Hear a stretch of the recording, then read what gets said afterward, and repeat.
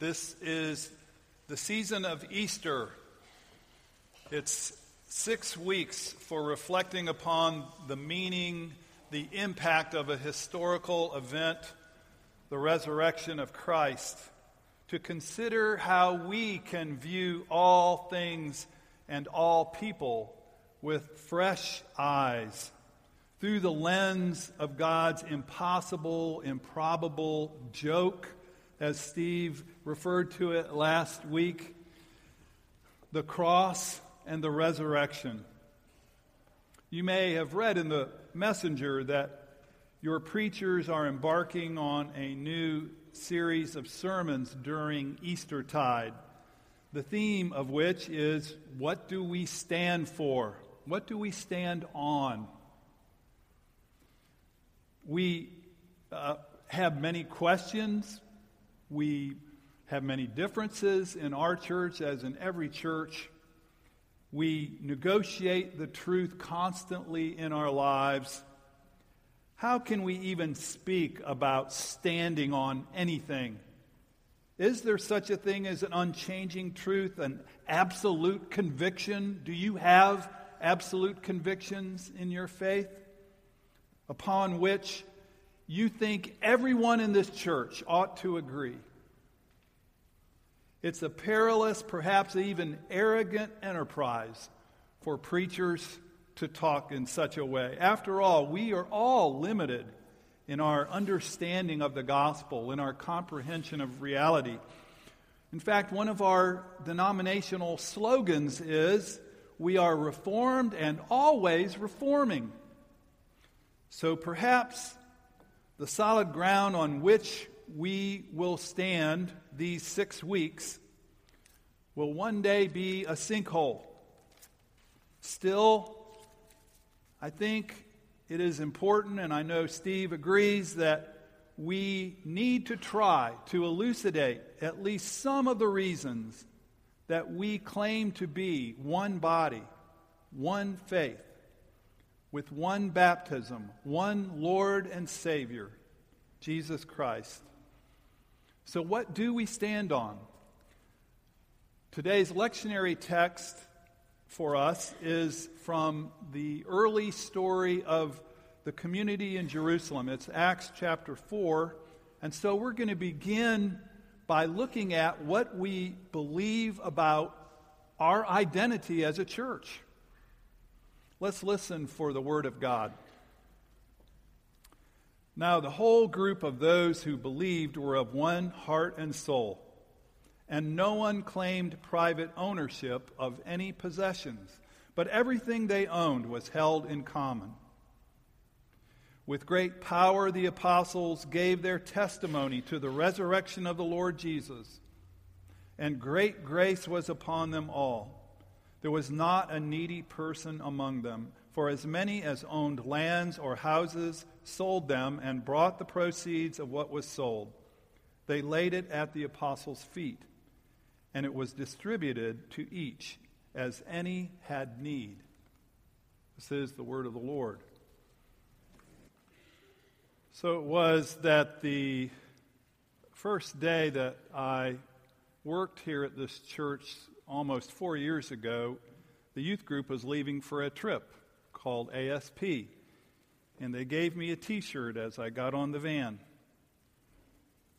And the t-shirt says, the big letters say, "Follow the word, transform the world."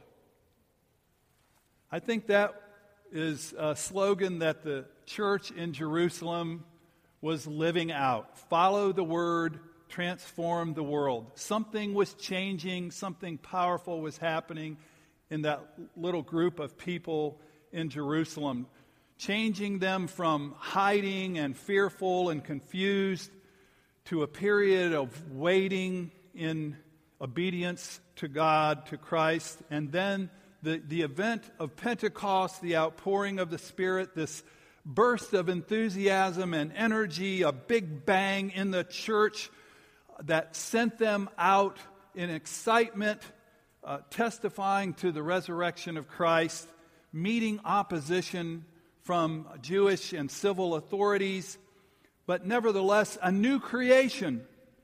They saw everything now from the perspective of the cross resurrection event. Everything looked different now because of the resurrection, the risen Christ. Earlier this week, I had the chance to go up to Augusta National and walk that course for a day. I'd never been there before, and so when I came home, now I'm watching TV and I see these holes in a different way. I can appreciate the elevation change and the contours of the green and how difficult it is. I see it differently. You may not be a fan of theme parks, but when you see them through the eyes of a little one, a child or a grandchild, you're holding their hand as you walk through, and now it truly becomes the happiest place on earth. And so we see here a group of people whose eyes are wide open to something new. We see that they're now engaged in new behaviors. Specifically, 4 different ways of being together are mentioned. First, they're coming together to receive teaching, to study, to reflect on the meaning of this historical event, this resurrection. They're coming together for teaching. And in the teaching, they're reflecting theologically as well as socially and even economically on the meaning of Jesus' life and teachings. They're also coming together daily at the temple. They haven't thrown out all the old. They're holding on to much of their tradition. They're coming to the temple to worship and pray. Third, they're gathering at table. They're gathering for joyous communal meals where they share one with another. And as we know in Middle Eastern culture, sharing a meal meant brotherhood and sisterhood with those with whom you ate. This was a sign of deep acceptance. And so every meal, every gathering at table for them was a joyful anticipation of that messianic banquet to come. And then fourth, they were in fellowship together. The word koinonia. In other words, they had all things in common. They cared for each other in practical ways. So we may hear all this and think, oh yeah, right. That's so idealistic. That couldn't really have happened that way. That's just a dreamy sketch of something. But could they really have been that unified? Could they have really been that unselfish with one another? At the end of the 4th century, in 393, there was a Greek playwright, Aristophanes, who wrote a comedy called Women in Charge. It was a comedy. And in it, he imagines women instead of men in charge of the city, and a communal ownership of property instead of private property in the economy of the city. And so the play really was a derisive mocking of such attitudes. And perhaps that is how we would look at this story in Acts. Oh, it may have worked for a couple of weeks, but really now, that seems pretty unrealistic. But if it is not unrealistic, if it is not, is it an obligatory model that we must follow? I don't know about that. I think Luke is really after something else. I think Luke is trying to say that when the fullness of the Spirit came upon these people, when the power of the resurrection sunk into them, it changed their lives. It changed their relationships. not only their testimony outwardly, but how they lived together inwardly. All believers had everything in common, Luke says. The fundamental solidarity of love which they enjoyed is now involved in their economy. Can you imagine that? That their whole way of earning and spending and sharing is changed by Easter and Pentecost. So we see here that no one claimed possessions to be strictly their own, but all shared so that they made what they had available for needy brothers and sisters. The selling of their property was voluntary. The distribution was proportionate to need. It seems like such a crazy idea for us today, too far-fetched to even imagine. There were other societies, of course, who dreamed of ending poverty. The Greeks themselves, for example, hearkened back to a golden age when all property was public. Pythagoras, it is said, practiced this way with his disciples when he wasn't inventing torturous geometric theorems for students in high school. He came up with this phrase, among friends, everything in common. Plato, in his Republic, talked about such a communal way of living. The Jewish Essenes practiced a type of radical sharing, placing their belongings and their possessions at the disposal of the community. And yet the inspiration for the Jewish church, although it wasn't even called a church then, the inspiration for them was not Pythagoras or Plato or the Essenes. It really was Jesus. It was Jesus' way of being with them and of interpreting their scriptures, specifically Deuteronomy 15, where it says, there should be no poor among you, meaning among your community of faith. There should be no one in need here among you. And so they began to understand that Jesus' good news meant good news for the poor among them. So the church takes care of its own. Its life together becomes a demonstration of what God intends for all the world. We have something like that in our Book of Order. Justin Martyr marveled at his own church, not far removed from the one in Jerusalem. He said, we once coveted most greedily the wealth and fortune of others, and now place in common the goods we possess, dividing them with the needy.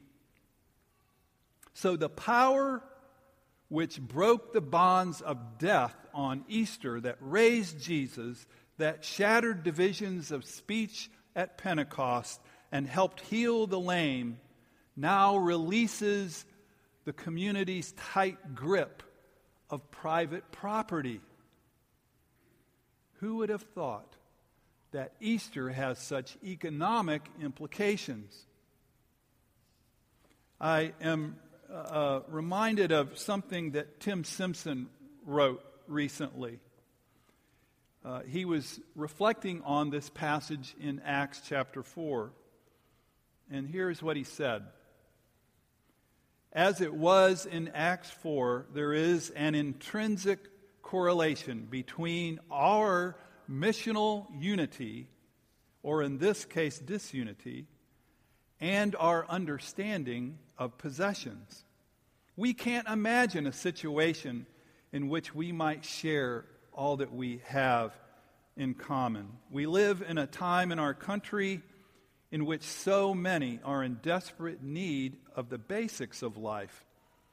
when we should be living out hospitality together as an alternative way of life in opposition to militant consumerism, we instead have become that which we have otherwise been called to convert.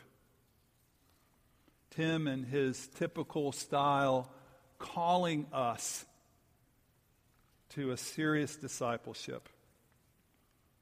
So when you think about it, when you think about our life as a church together, we are the evidence for the resurrection.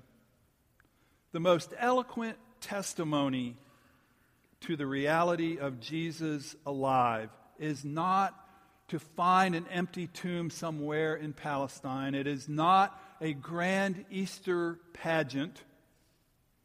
It is a group of people whose life together has been radically changed by the power of the resurrection. So radical that it might even touch our economy, our relationships, our boundaries. Something decisive has happened in history, and now we live differently. So what do we stand for?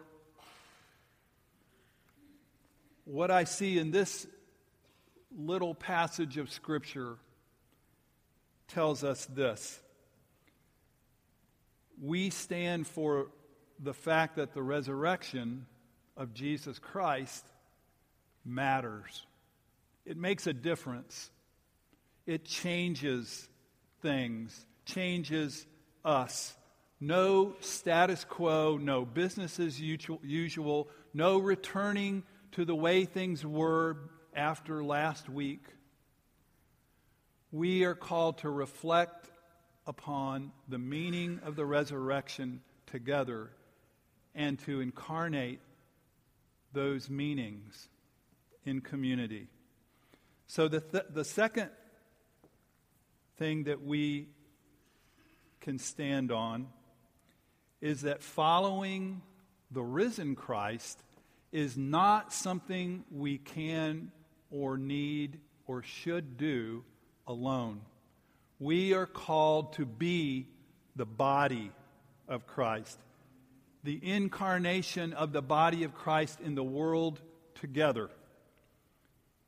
Third, we exist not because the Presbyterian Church decided to have a church here on Park Street, not because our great-grandparents endowed something here, not because we think that it's a great idea. We're not here together because we all agree on something or because of an affinity that we have.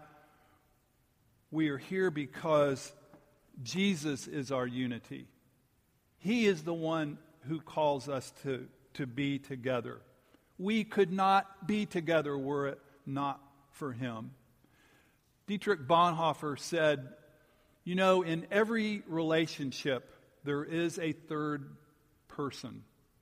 You and I relate to no one directly. Always there is an intermediary. It is Jesus. And so when we relate to each other, we are always relating as ones for whom Christ died, as ones who have been included at the table, as ones who are now a part of the family of God. We exist because Jesus has called us into being. We are a new creation, and we have been given a new mission. Fourth and finally, our life together is intended to be characterized by joy and love and a radical acceptance of one another. Our life together is a demonstration of the good news, or it is not faithful to the gospel. So, when we think about where we are headed, all the different ways that we may have differences of opinion, all the different backgrounds that we come from or priorities we think Riverside should have. Let us be clear that our unity is in Christ. Let us be clear that our mission, our existence, is because of Him. Let us be clear that His joy and love are gifts to us to share freely one with another. I'm reminded of that verse from Genesis that we often say at weddings. Whom God has joined together, let no one separate. Amen.